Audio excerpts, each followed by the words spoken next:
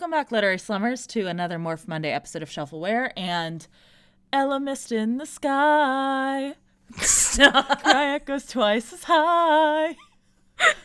We're out of luck with this dumb fuck. He's genocidal. I'm Em. Oh my god. I'm Anna. This week on Shuffleware, we are discussing the last of the Chronicles books, the Animorphs series, the penultimate Animorphs books we will be covering on this podcast at all, the Ellimist Chronicles by K.A. Applegate. We finally get that deep dive into the mysterious Ellimist. And I gotta tell you guys, if you have this book on Kindle, if you have the Kindle version of this, or even I guess some of the paperback versions, the cover had me dying. This little like man. Professor Flitwick, I don't know, like house elf with a beard situation going on. He's beautiful. Look at his hair. He's so tiny and so majestic. And I'm so confused as to what this is supposed to depict after having read the book. Nobody. Nobody looks like this. They just drew this generic fantasy art. No one looks like this in the book. Who is this? Who is this man? I don't know. Yeah, the person in the book, the Ellimist, has wings and like claws like a bird. 4 eyes. Yeah. But this just looks like a beautiful goblin. It looks very like 70s, 80s, right? Mm-hmm. Like it doesn't look like art done in 2000. He also does, and I know I already told you this, but his waist is so snatched. Like he's so tiny. Has just these voluptuous hips. And he's got shoulder pads. Yes. Oh my gosh. Yes. His proportions are beautiful. Beautiful. Who is he? No clue. No idea. He's not the Ellimist. Maybe he's Chronicles. Maybe he's Kryak. Maybe no, that is Kryak. He's got one big eye. There's not enough eyes. There's either not enough eyes or too many eyes on this man to be any character in this book. I also like on the inside cover, he's got his head turned and he's going like, ooh. Like he's doing a little bit of like a ooh, who Instagram me? Like, ooh. Who me? Lips parted. Yeah. And we also have on the inside cover a beautiful like Force Ghost situation with the Animorphs. Yes, and Axe like towering over them all. Where they're all just kind of there. And some of them are looking dead to camera, but some of them, I think Tobias, are just really giving the Ellimist the side eye. Like, oh my gosh, yes. The fuck you do? Oh my gosh.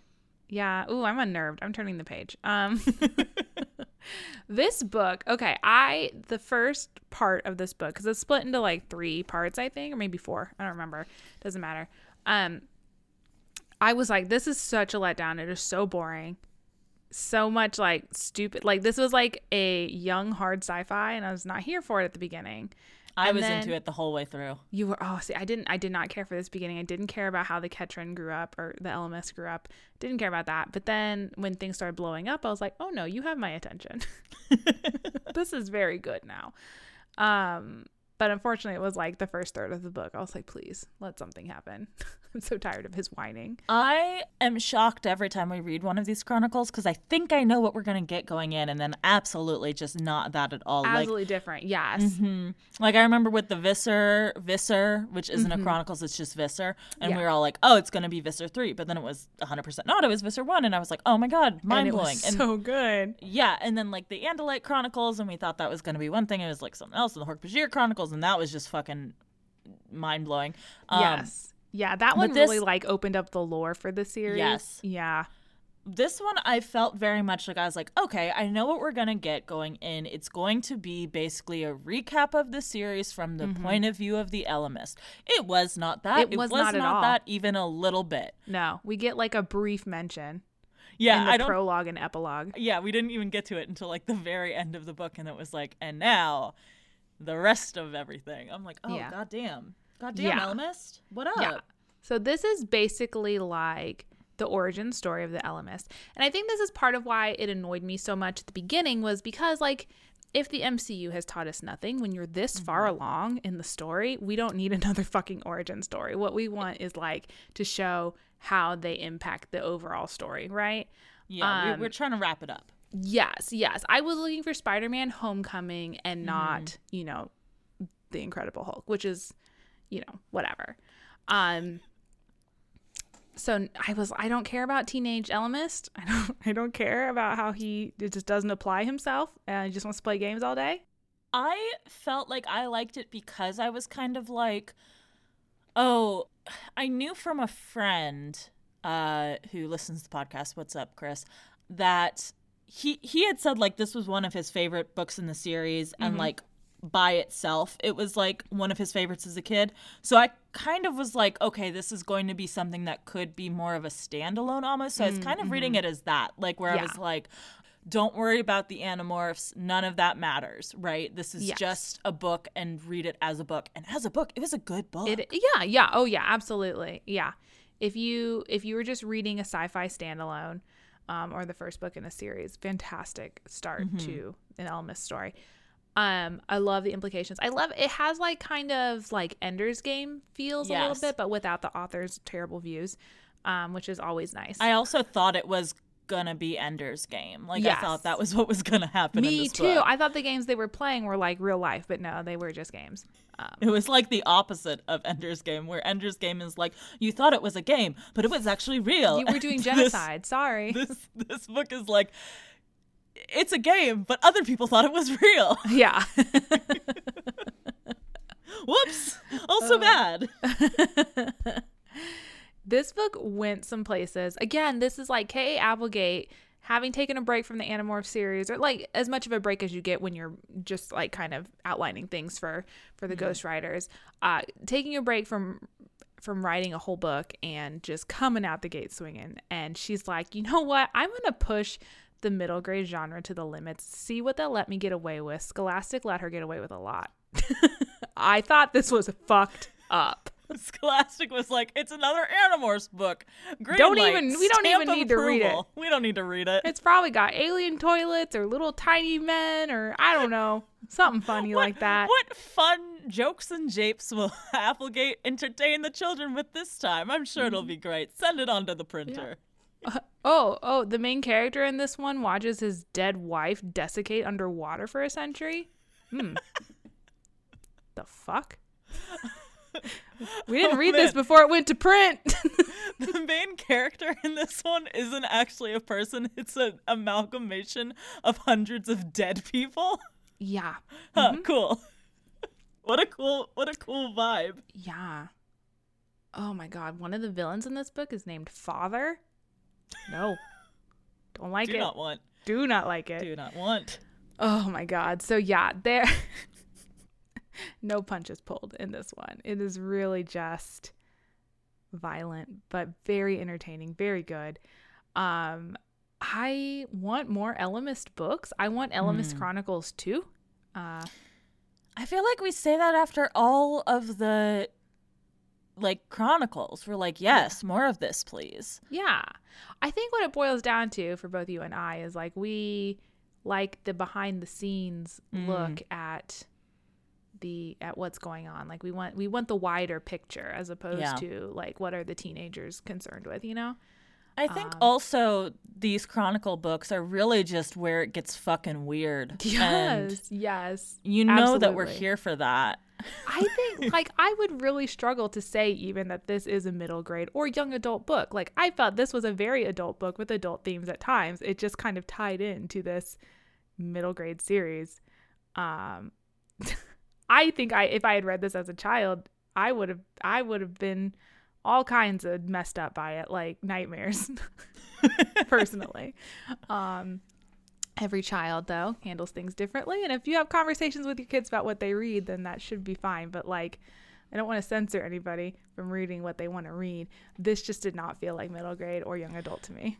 I think that if you were a middle grade Animorphs fan and you had stuck with it, like I feel like that's the thing with the Chronicles, right? Yeah. Like we've talked about, it's for the fans, right? It's for the real morphers out there, you know? Yeah, that's why it's not in the main series. Yes, I feel like if you read one Animorphs book, you might be like, that thing was a little fucked up, but okay. If you're reading this series, the whole series is fucked, right? Yes. Like, in the best possible way. But I think that kind of prepares any kids who were reading this. Like, I think they are coming to it with an expectation of, like, shit is going to get weird and probably creepy and also probably existential crisis-y, you know? Yeah, just a little. Well, I guess let's get into it. Let's talk about this big, chunky Ellimist Chronicles book. There's a lot going on here. So the book opens up with a prologue. You know, I normally hate a prologue, but this one was like a paragraph, so it's fine. And the book opens with the sentence, "The human child called to me. The human child was dying, and nothing I could do within the rules of the game would change that fact." Who's dying? Is this one of our Animorphs is dying? I mean, the next sentence tells us the human child, one of those who called themselves Animorphs, asked me to explain. But do we think it's one of our Animorphs, or is it an auxiliary Animorph? Yes, it's one of our Animorphs. Is this maybe James laying on the ground? Don't give me this shit, Anna. One of the 6 is going down, and you know it. At the end of the book, he says one of the 6. They're going down. I don't know if they're gonna stay down. There might be some bullshit to pop them back up. You know, we might get that cure wounds in there at the last second. But somebody's dropping to 0 HP. Final book. I'm just dying to know. Okay, because they're very vague, obviously. But okay, if we look at the questions, so the child asks questions of the Ellimist. Who are you? Who are you to play games with us? You appear, you disappear, you play with us, you use us. Who are you? What are you? I deserve an answer. I'm gonna go on a limb and say maybe not Rachel. Yeah, it doesn't seem like Rachel's Rachel vibe. would be like, "I'm gonna kill you. Get closer." So I can would kill be you. like, "Come here, I'll punch you. That will save me." I'm getting big Cassie Jake Tobias vibes. I feel like those are the 3 primary possibilities here. I was thinking Marco. Really? Marco, I don't know if he'll die, but it sounds like a lot of Marco questions to me of like this like tactician that he's supposed to be. Like, I don't know. We'll discuss more with Serious Theories, I feel like. Yes. That's going to be the main one. Ugh, I cannot wait to read the last book after this. I really, truly God. can. As you guys know, the last episode that we recorded this one at the same time. So I have not yet, at this point in time of recording, read the final book yet. But by the time you listen to this, I think we will probably have recorded that episode. So maybe. I'm not sure. We haven't planned out our schedule that far. We haven't. No, 2022 is like total open. Yeah, because we've got, again, like peek behind the curtain here. This is being recorded before Christmas to give you kind of an idea. Because the holidays, like stuff's getting weird and whatever, so we had to, move some stuff around. So yeah, we are legitimately recording this one very far in advance from A, when it's being released, and B, I think when we're going to record the next Animorphs, the final episode. So I am pretty sure we're gonna have like a month downtime before we get to read the fucking thing. Oh, torture for you. Truly. So then we get part 1 called First Life. This is the Ellimist, as he was as a teenager, essentially. He was one of a race or species called the Ketron, who were like a flying, almost bird-like species of alien that lived. They lived on a planet. Well, no, they didn't live on a planet. They lived on crystals that like floated around above the planet because they all hooked onto the crystals and flapped their wings. Yes, and that caused them to lift. Yes. So it's like a communal like organization. So it's like again, I love getting into like weird alien. This is really out there, yeah. Yes, like what's anthropology? Except not anthropology because anthro is man. But anyway, alienpology, right? Xenopology. That might actually be it. Xenology, maybe. Yeah, maybe. But like this idea of like, okay, so they all flap their wings to keep the crystal in the air. So A, that limits how much free time they have because they have to like be attached and flapping and making the crystal fly. And that becomes like a political thing with like these different factions where some of them are like, oh, well, if we invest in this technology, then we'll have more free time, right? Free flight time. But in addition, it also has made them like a very cohesive society because, of course, if you value each person in this way because of what they can contribute, then it's like, oh, there's less hierarchy, right? And it's just like capitalism, where people aren't viewed as individuals who are worthwhile to the society, right? And then you end up with this like super hierarchy versus this, where what I'm saying is that we should all take to the sky. We should all grow wings, find a crystal, flap, find a crystal, flap, Yeah. and that will solve all of our problems. I liked this too because there's a bunch of different crystals that are all floating around this planet, and the crystals can't talk to each other until they like come into orbit near each other, and then they can like visit back and forth and share what's going on each of the crystals. So you have like all of these basically different versions of this society doing different things. And as we see like later in the book, this one, like the polar crystal, so the Ellimist, whose his given name is Azure Level 7 Spar Extension 2 Down Messenger 41. He chose the name Tumen for himself, and his game name, his online handle, is Ellimist. Honestly, that was the biggest reveal in this book, was that Ellimist was his fucking screen name this whole time. Fucking AOL chat room name. And it was probably like XX3LL1M1STXX. Yes, his game name is Ellimist.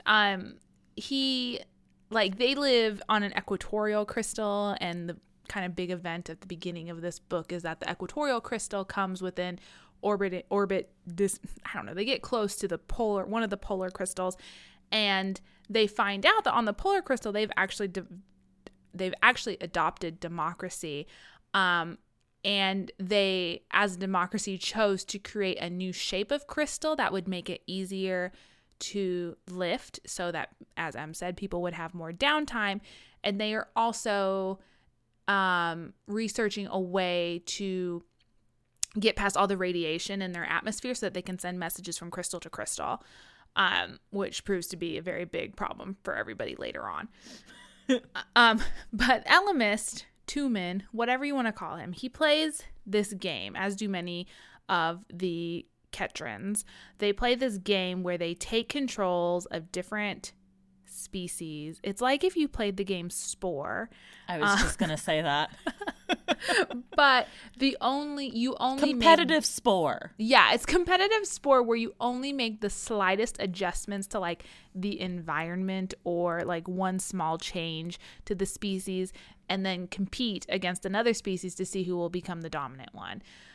So like the example that we're given at the beginning of the story is he's playing against his friend, and the Ellimist decides to like part the clouds so that his species can see the sky, and decide that like, oh, like we want to go up there and, I don't know, become more advanced that way.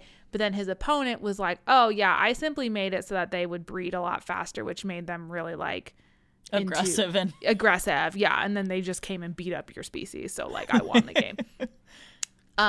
Which is like Ellimist's whole vibe, is that he's the biggest loser at this game. Yes. And this becomes important. They call him the brilliant loser, because his whole game style is he wants to win with kindness, and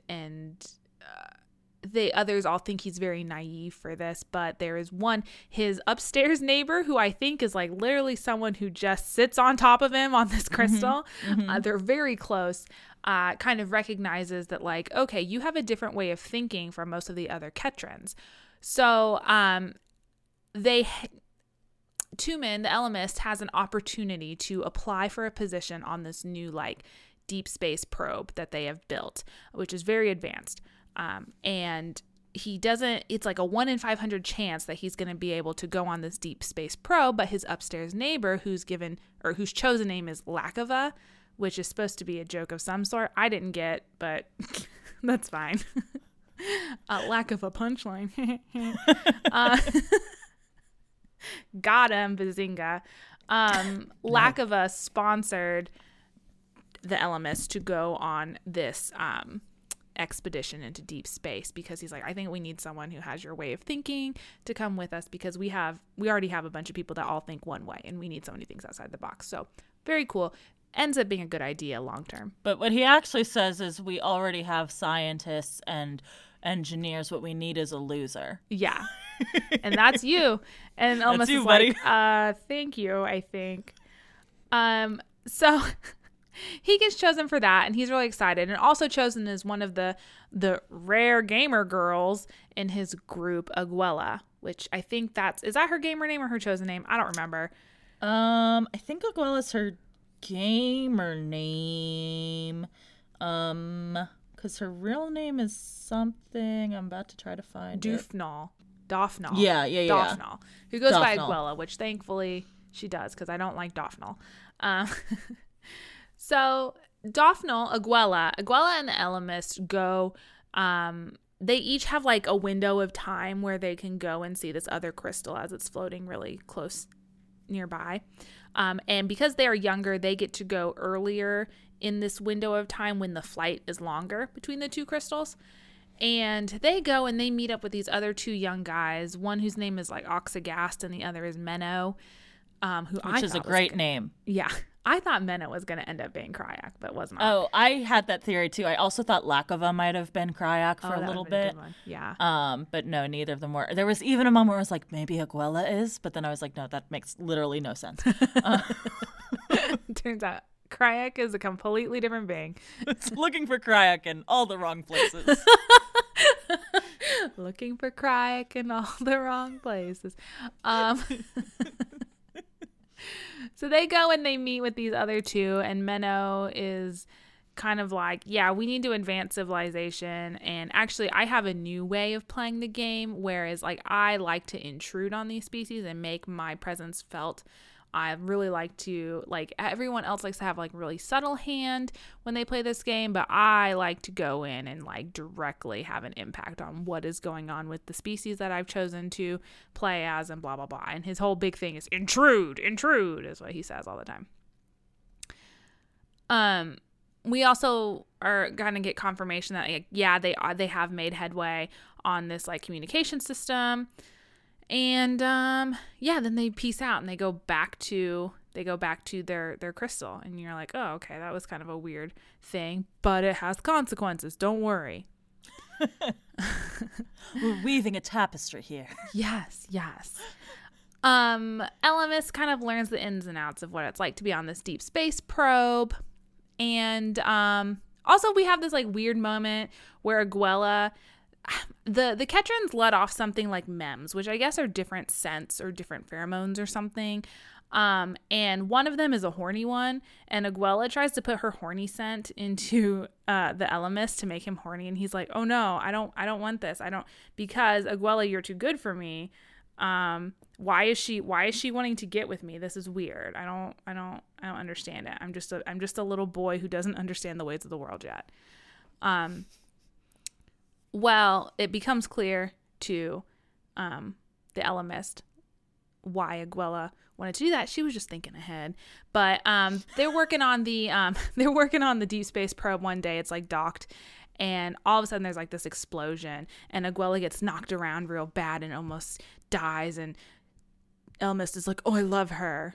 Oh, okay, he realized. But the explosion was caused by another race of aliens called the Capsians.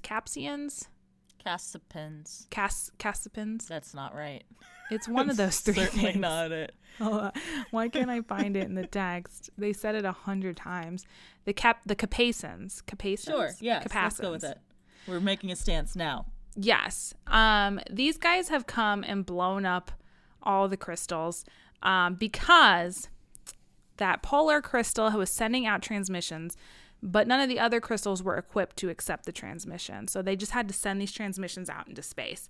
And the transmissions they chose to send were footage of the games that they were playing. And the Capacins picked up this footage and they were like, oh my gosh, this alien race is just committing genocide over and over and over again for fun. So we have to go and kill them. Filming it And then transmitting it out into space for everyone to also watch. Like, we don't want any part of this. That's horrible. The Capacins come, blow up all the crystals. The crew of this deep space probe are saved because they are able to like eject from the crystal before it drops down to the ground, which I think the ground is like mostly volcanoes. The floor is lava, but yeah, literally. So the Ellimist is able to like when one of these little Capucin ships comes close, the Ellimist kind of like fashions this spear and ends up like piercing both the ship and the alien inside of it, which is a very big deal because the Ketrans are a completely like pacifist race. They don't kill. They have no need to. Like they have hardly anybody knows that they exist except for this alien race called the Generationals, which we never really get any more information about them other than that they're called the Generationals. So yeah, they've never killed before, and this kind of like marks Ellimist as different. They call him Killer. And one other species also that was mentioned as they traded with, but I can't remember what it is. Yeah, like these guys, because they live on the crystals and no one thinks to look at the crystals. They're all looking at the ground of the planet because most alien races in space apparently are surface dwellers. So they land briefly on the polar crystal that was sending off the transmissions to learn that information.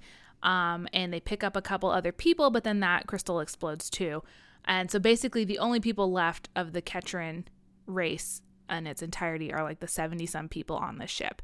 And they go out into space and they're like, well, guess we have to find a new home now. So we get to part 2 of the book. I think that was everything in part 1, right? Yeah, I think so. Okay. Sounds about right.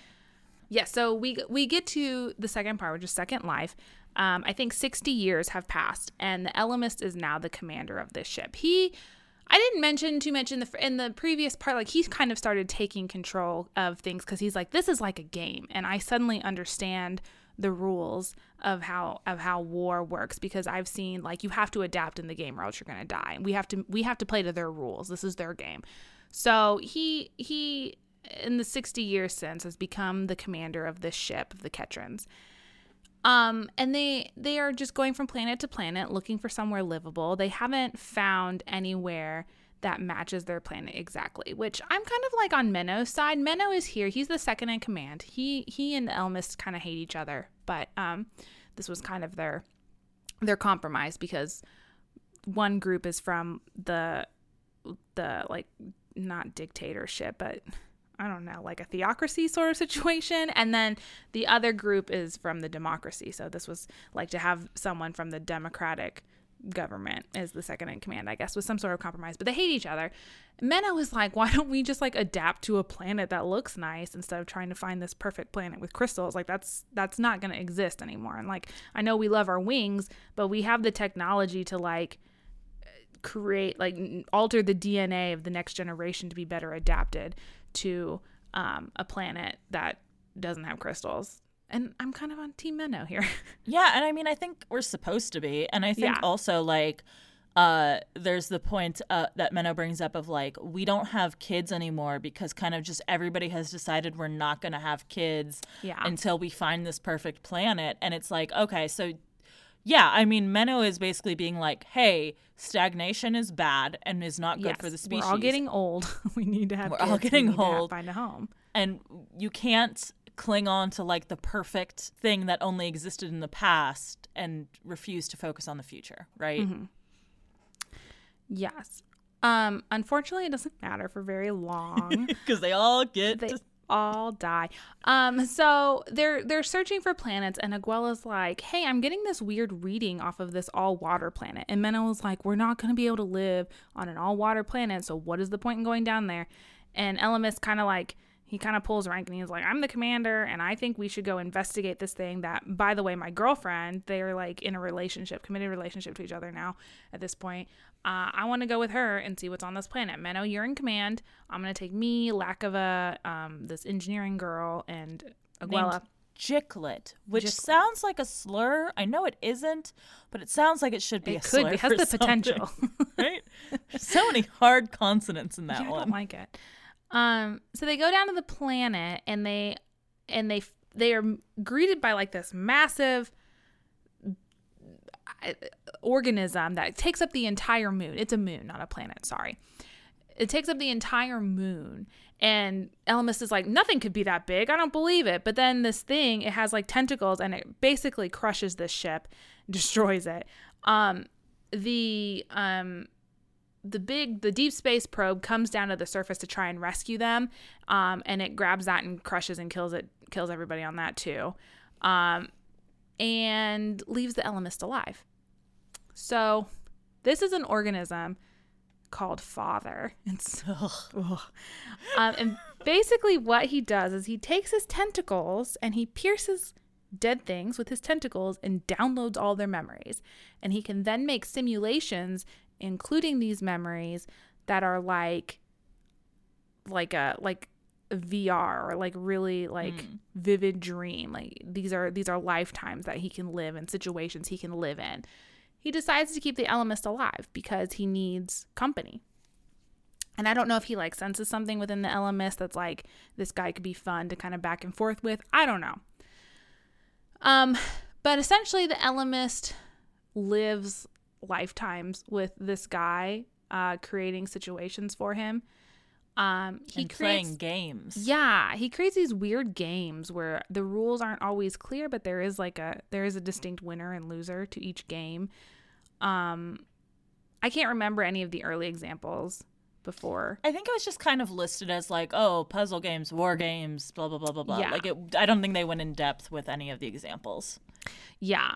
And sometimes Father will get mad at the Ellimist and will just leave the Ellimist alive underwater to look at all of the dead Ketrans that are floating around him, because while you're like attached to Father, you don't age, you don't need food anymore, you don't need to breathe, you're just kind of kept alive by the good graces of Father. So one day Father gets his hands on a Skritna ship that holds a captive from another race that we've heard of before, but it's only been mentioned briefly. It starts with a U. Unit. The Unit. Unamites. Yeah, so he has like a Unamite alien who I think we've heard about briefly, just because the Skritna kind of go around kidnapping them. I think like that's their whole jam. I don't understand it, but the Unamites are special because they're apparently the only alien race that Father has gotten his hands on that have music. So Father downloads music. Father becomes LimeWire. Yeah. He torrents every song from the Unamite civilization. And he pits himself against the Ellimist in this a battle of the bands. Yes, yeah. So Father's like, watch this, and he does like this sick solo on an instrument. I think is like the melodica, you know, that like piano with like a recorder and then you blow into. Yeah, I think they're playing melodicas. It's from the description. And the first time that the Ellimist plays, he's terrible. And Father's like, haha, I win, you suck. And none of the Unamites that he's created in the simulation cheer for the Ellimist. It's very sad. But the Ellimist had never heard music before, but something about this like really resonates with him. Like he's like, through the music, I could like retain all my memories of everybody. I could play for them and about them. And like just, he felt so much like love and sadness and emotion through music, and it was something so new and foreign to him. And so Father, he basically secretly improved at music, but not enough. He didn't show Father enough of an improvement for Father to get tired of winning this game. He starts by Brer Rabbiting him, where he goes, oh, please don't make me do more music competitions. It's the I worst. hate it. I'll never win. Wink. And then he practices in secret until like, I don't know, the 100th game, and Father gets all cocky and he goes out and he does his little routine, and then Ellimist is like, watch this bitch, and he plays like the sickest, saddest song anyone's ever heard. Stairway to Heaven. Also uplifting. Yeah, maybe. Yeah, that, or probably like Hotel California would be a good one for him to learn too. He plays Wonderwall. Anyway, here's Wonderwall. Then maybe. And Father's like, oh my god, this song's gonna be stuck in my head forever. This is the first time the Ellimist wins a game, and Father's like pissed about it. And they keep trying to play games, and Father keeps losing because music has created something within the Ellimist, has enabled him to like improvise and to think in a different way. And so now the Ellimist like never loses any of the games that Father designs. Father gets all pouty and he kind of disappears for a while. Like his consciousness kind of like leaves and goes to wherever this massive Father is. I don't know. It was unclear, and also I didn't want to delve into it enough or reread it enough to like really figure out what Father was, because it was gross. And while he is not paying attention to the Ellimist kind of like, he realizes that he can become what Father is, and he can also take the data from all of these corpses and download them into his brain. As long as he's connected to Father, he can download these consciousnesses because they're both connected. Yeah, it only took him 100 years to realize. Yeah, you know. I mean, Whatever, he was having some troubles of his own. He needed to master the melodica before he could learn how to download. Who hasn't been there? So he starts by like asking Aguela permission. So there's like this weird thing where he can reach out to Aguela, but it's like a simulation of her, right? It's not like he's actually having a conversation with Aguela. He's having like a conversation he could have with her. He tells her that when she's attached to Father, it activates the neurons and like neural pathways that would have fired in life. So it is like her brain is doing things, but he's also like, but you are dead and aren't real, and you can only exist in the way of like basically how you like it's stagnation, right? It's like you can't create new neural pathways. You're dead. Oh, so I see that. He says this is only the shadow of you, the biological brain, neuron switched on, a biological computer, nothing more. Right. Ugh. Yeah. It's fucked up. Yeah. Damn. So he's like, may I download you? And she's like, yeah, I guess. So he downloads her, and then he begins to download the other Ketrans, and then he begins to download the other alien minds until he's suddenly like half a Father. And then... Because he says something like Father doesn't notice because Father has never had like an enemy, basically. Yes. So he can't tell when something is like wrong because he's never experienced that before. So it takes him like forever to catch on to the fact that like the Ellimist is doing shit, because he's just like, my neurons are being fucked with in a weird way. I don't know what that is. Empty, but I don't know why. And then he does finally like complete his task, and he eventually absorbs Father. And this was the worst part. The last mind I absorbed was Father himself, and when I took him, I took nothing. There was no Father, no mind at all. He was nothing but a sponge in the end, a creature of the simplest biology, an accident of evolution, a predator sponge that linked with its prey. Father was nothing but his victims. That's okay. Also terrible is like the fact that when he finished downloading Father, and when Father no longer existed, essentially, all that was keeping the Ellimist alive suddenly stopped. So now the Ellimist finds himself like underwater, unable to breathe. So he's got to like scramble to the surface, but there's nothing really on the surface either. So he's like struggling to swim/fly to land, which he suddenly knows where there is a little island because he has Father's memories. And it's the island where the island of misfit ships. Yes, the island of misfit ships, where Father was storing all of these ships that he had taken people from. And most of these ships are destroyed, but the deep space probe is enough that it can take off. But instead of like immediately leaving this moon, he like takes all the knowledge in his brain that he's downloaded, plus all the ships and everything here, and he creates like this living ship that he is attached to. Him is like, he is ship is him. And he builds it around himself, and it's very advanced. And as soon as he does that, he goes up into orbit, and he fires all of the weapons on this moon and destroys this moon, and then fucks off, and he's never to return. A lot for kids. Yes, I know what I'm saying. Like, is this not like an adult book? Like, fun for the whole family. Oh my god. so now Ellimist is like, what the fuck am I going to do now? Like, there's never going to be any more Ketrans. I can't live among normal aliens because I am a million aliens.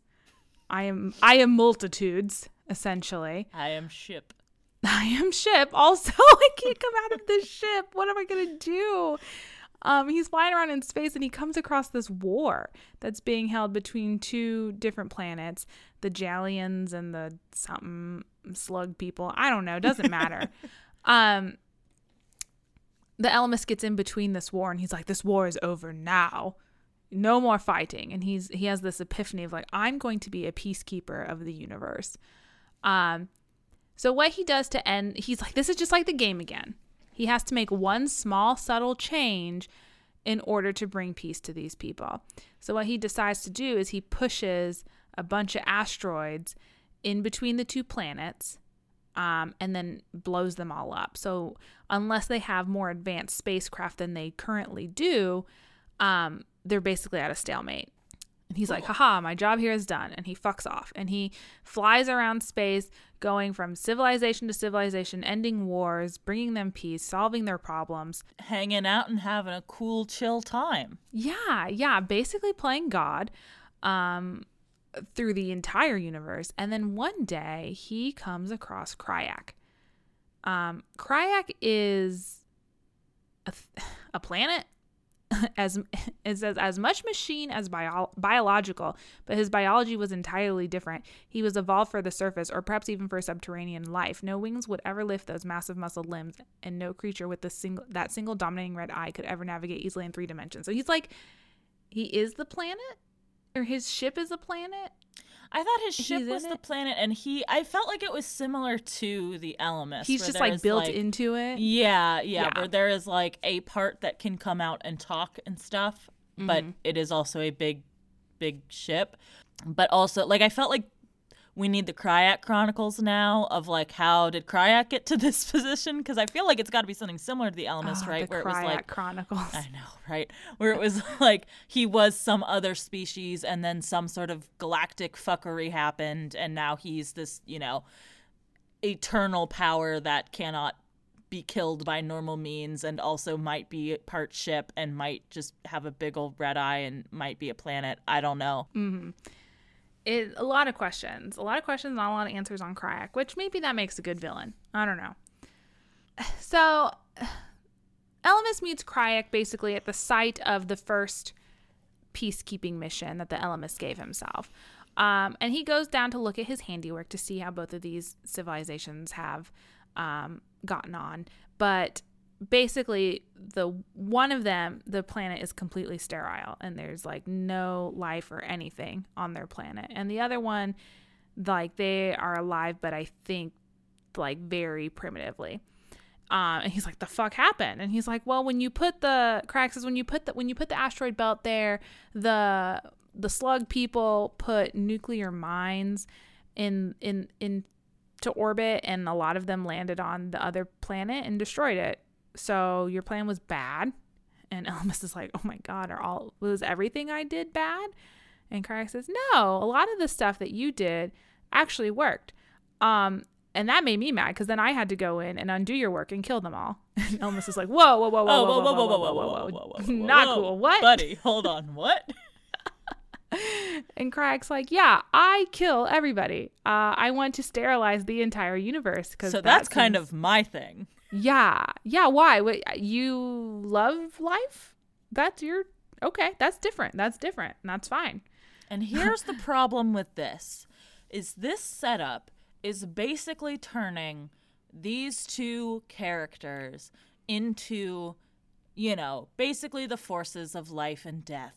And in a way, we've discussed, Ellimist is playing God, so he's kind of a life god. And that makes Kryak I'm sorry, are you going to turn this into a Hades Persephone thing? Because no, I'm right there with you. I'm just saying, I think Kryak is just a death god, and on this podcast, we are notoriously horny for death gods, and I don't know what to do with that information. Ellimist is Persephone in this situation. Kryak is Hades. They fall in love. It's fucked up. Cryak challenges Ellimist to a game. The game is now the same as the game he played when he was a kid, but it's real people now. And also added a layer of fucked upness to this is Ellimist is like, I kind of need Cryak because he's the only one that's like me. Like, I kind of understand now why Father kept me alive, because, like, you need someone to kind of, like, bounce off. You can't just be all by yourself in the universe like this with this much power. So, you know, he kind of needs Cryak, but Cryak is really good at killing. And the Ellimist can't really keep up. And they kind of do battle throughout the universes, but Cryak just keeps killing people. And one day the Ellimist gets tired of it. And he's like, you know what? I need to get away from this all. I need to live a simple life for a while. He goes into Z space as far as he can. The longest he's ever been in Z space. And when he pops out, he finds this little planet filled with a very primitive race of, like, blue horses with eye stalks that can't speak because they have no mouths, and they eat through their hooves. The Ellimist is like 3D prints a version of himself as an Andalite. And he gives himself, like, he takes a whole year to build, like, the brain of this version of himself, where he's kind of only puts the most, what he thinks is the most, what is the word I'm looking for? Not optimal, but, like, the most important, maybe? I don't know. I felt like there was a more impressive word than that. Where he puts, like, the most important memories and ideas and stuff into this brain out of every single brain that he has downloaded inside of him, stuffs that into the Andalite and sends the Andalite down to the planet, and then just kind of, like, goes into sleep mode on his ship. Lives as an Andalite for, like, a whole life almost. You know, they don't have a spoken language. They don't have thought speech yet at this point in their evolution. And they're kind of just like this simple, like, nomadic situation going on, like hunter-gatherer, very, very transcendence, I guess. Yes, very yes. Clan of the Cave Bear situation. He falls in love with another Andalite. They get married. They have a child. The first child they have sadly dies to a disease that attacks Andalite young. And the Ellimist is like, this is sad. Sucks. It fucking sucks. This like, is no fun. why would you ever want to be sad? And his wife says we should have another child. And he's like, no, like, we are sad. Why would we take the chance of being sad again? And she gives him the very wise phrase, disease take one, monster take one, famine take one, more children, some live. And this kind of gives the Ellimist idea of how to change the game so that he can start beating Cryak. Because that's always his thing. Like, right, find the one tactic that can change the game in his favor. So he's like, all you life forms out there, get to fucking. Yes. For every race Cryak exterminates, I'm making 2 new ones. This part, we learn about our old friends, the Pemalites. What up? They are one of the Ellimist. Ellimist created the Pemalites in his most flattering image. It all makes so much sense. Yes. Why gave them did a he make mission? them look like dogs? That part's not so clear. It just looked like something nice. Something soft, something that could love. He created them in his ship. He made them very smart. He made them very unaggressive, and he gave them a mission to carry life everywhere. And also, keep it on the DL. Don't let Cryak find you. Don't tell anyone you exist. Because that is a thing that we knew already, right? The Howlers came and killed the Pemalites, yeah. And the Howlers were created by Cryak. Yeah. So here we go. It all comes full circle. Oh, love it. Also at this point, the Ellimist starts, like, breaking himself up into separate ships. So he has, like, his one main ship, but then he can, like, I think he, like, doubles his consciousness. I think he's just making, like, copies of himself. You guys remember when we covered Ancillary Justice? It's that again. It's that, yes. Oh my God. Yes, he wrote Ancillary Justice. It's an autobiography. And this goes really well for the Ellimist for a long time, until Cryack sets up a trap for him. So Cryack pretends like, oh, I'm getting so tired and making a lot of mistakes, and he accidentally ends up sending the Ellimist into a black hole. The Ellimist is able, so his main ship and a bunch of his ships get sucked into this black hole, but he's able to prevent a lot of his other parts of himself. He has over 4,000 parts of himself. He stops most of them from going through to the black hole, but they're kind of trapped. Like, they can't do much without the main body of the Ellimist. And the Ellimist is like in pain, but he's still conscious. And he kind of feels himself becoming one with the fabric of the universe, which explains his time shenanigans that he can do these days. So basically, like, Cryack thought he was killing the Ellimist, but he just made him into God. You just ripped him up into a million tiny little pieces, and because some of those pieces were in a black hole and some of them weren't, it just and some of them were in Z space and some of them were in not. Z space. So it was just like, because it was all in all of these places, it was just like, well, now it's everywhere. Now you can't get rid of me. You can't get rid of me. And then Cryack, like, he goes through and kind of like kills all of the parts of the Ellimist that he can find, and finally like kills off all of him, I guess. And the Ellimist kind of watches what Cryack's doing for a while, and he's like, okay, once I make my move, once Cryack realizes I still exist, he's gonna follow me and into this black hole and become the same as me. The Ellimist is like very certain that this one in like a trillion chance thing that happened to him will also happen to Cryack. Well, I think what he was saying is like, it was very unlikely that this situation would happen in general, but once it becomes observable, like once Cryack's like, oh, this is what happened, Cryack can replicate it. That makes more sense. Yes. The Ellimist kind of keeps quiet watching Cryack destroy civilization after civilization. But then Cryack goes after a planet that is teeming with life.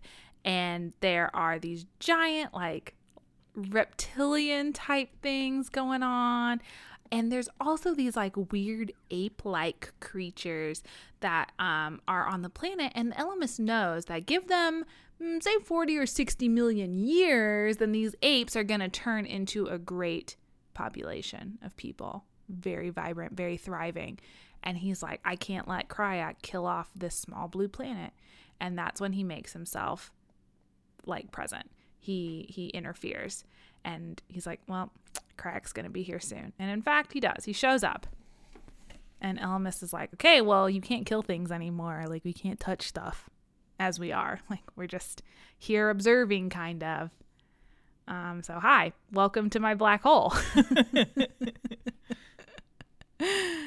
And so then they develop this new game, and presumably that game is the one that's involving Earth and the Yeerks and the Andalites at the moment. But we still don't know what the rules are. We don't know what the rules are, or what the goal is. Just that there have to be rules, and the winner, it would take millions of years, and this is the final game between the Ellimist and Cryack.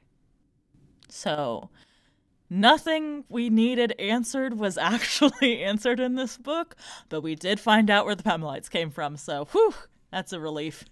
So glad. And then we get the epilogue, and again, Ellimist talking to unknown Animorph, and the Animorph kind of confirming, like, okay, so we're all just game pieces, and like, what the heck? And the Ellimist kind of gives this bullshit answer of like, no, you were a happy accident. But yes, I did use you once you were in play. And then this Animorph says, hey, answer me this. Did I make a difference? Was my life worth it? And my death? Do I matter? And the Ellimist is like, yeah, you did. You did matter. You are brave. You are strong. And then the Animorph just says, okay, then. And that's the end of the book. Dang. A small strand of space-time went dark and coiled into nothingness. They die. Seems like they die.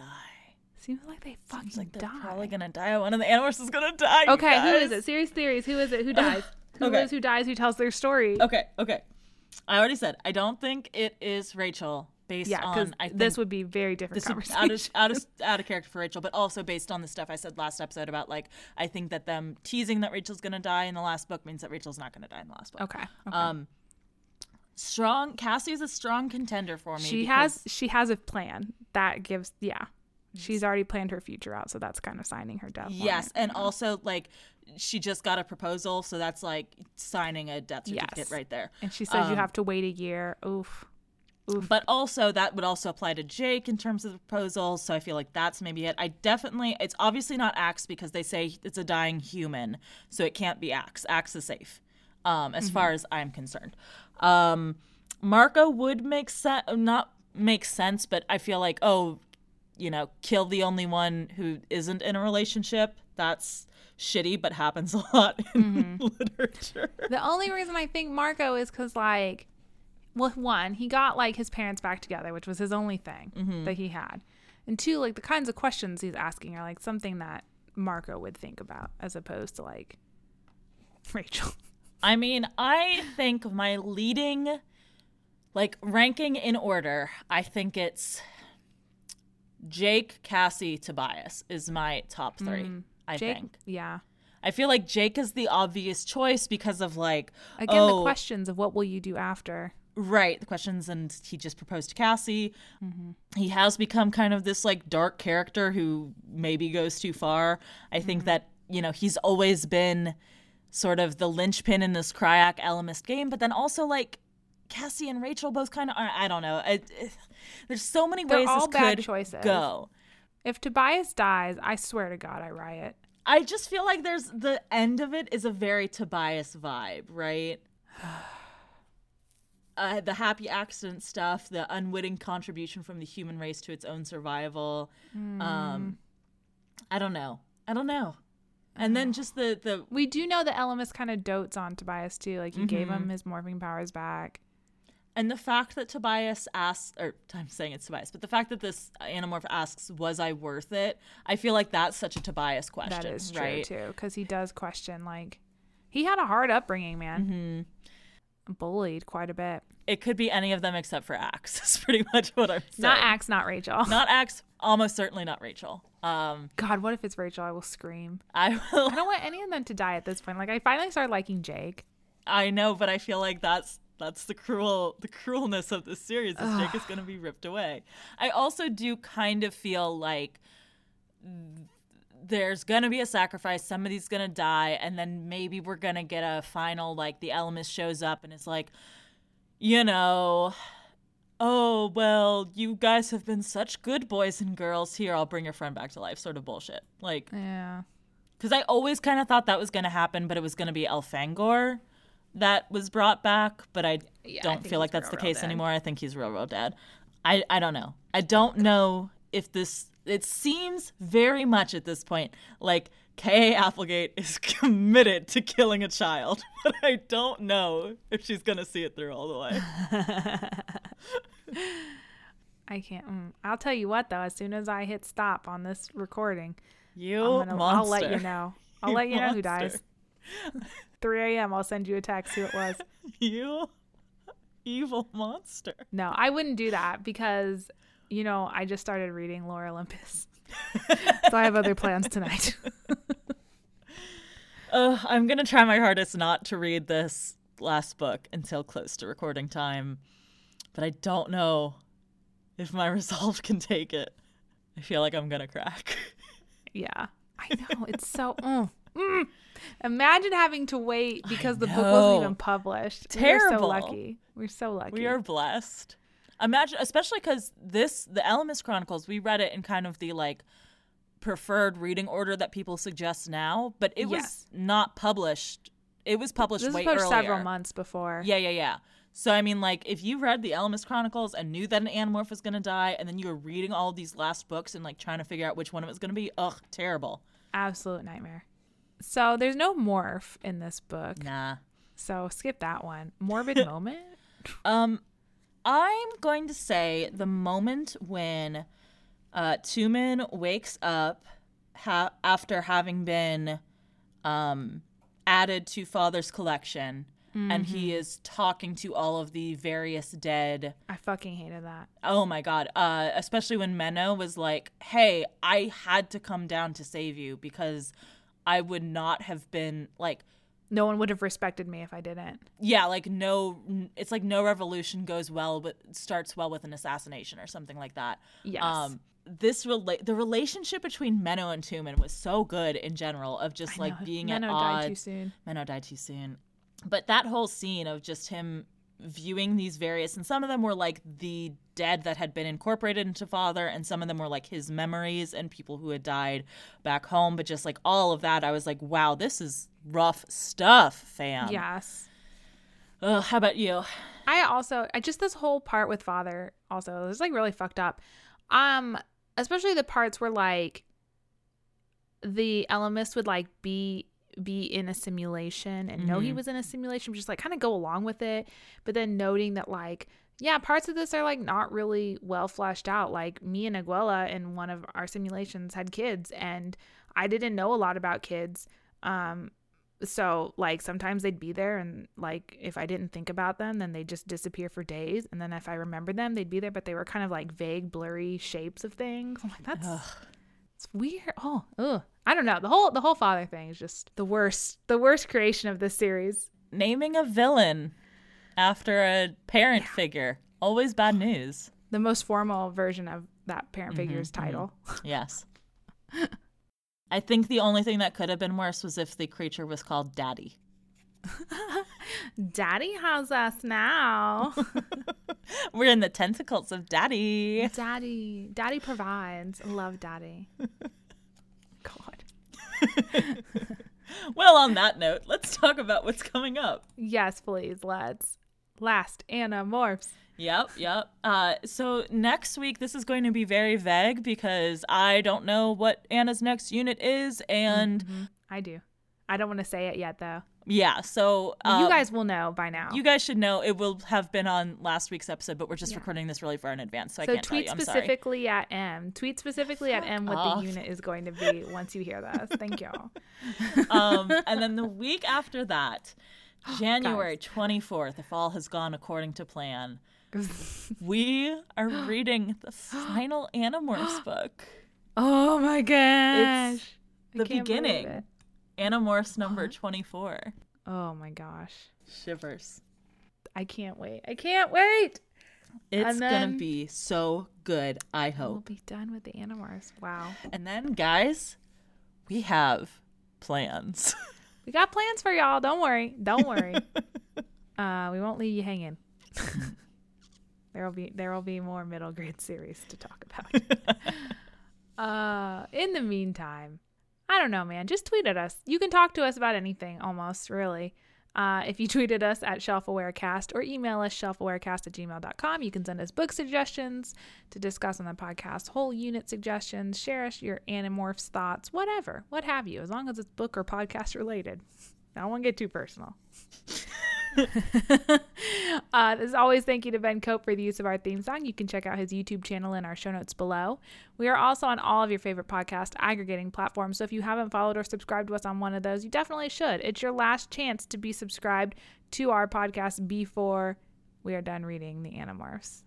And don't you want to be one of those people that is like, yeah, I've been with them since Animorphs? Yeah. You do. If you use Apple Podcasts, we'd very much appreciate a 5-star review. But if you don't, that's all right, because you are allowed to talk about us anywhere on the internet you would like. In the words of K.A. Applegate, Father has us. Father has gathered us here, made us into his toys.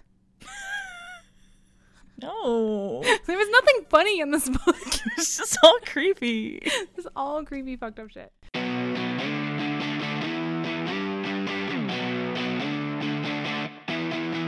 He waits until who was it that he saves, that he goes in to save? It's a great question. It's trying to read ahead. I feel like it's a species that we know of. That's why I was trying to, yeah. Oh, it's Earth. Oh my fucking god. Okay, It was us the whole time. So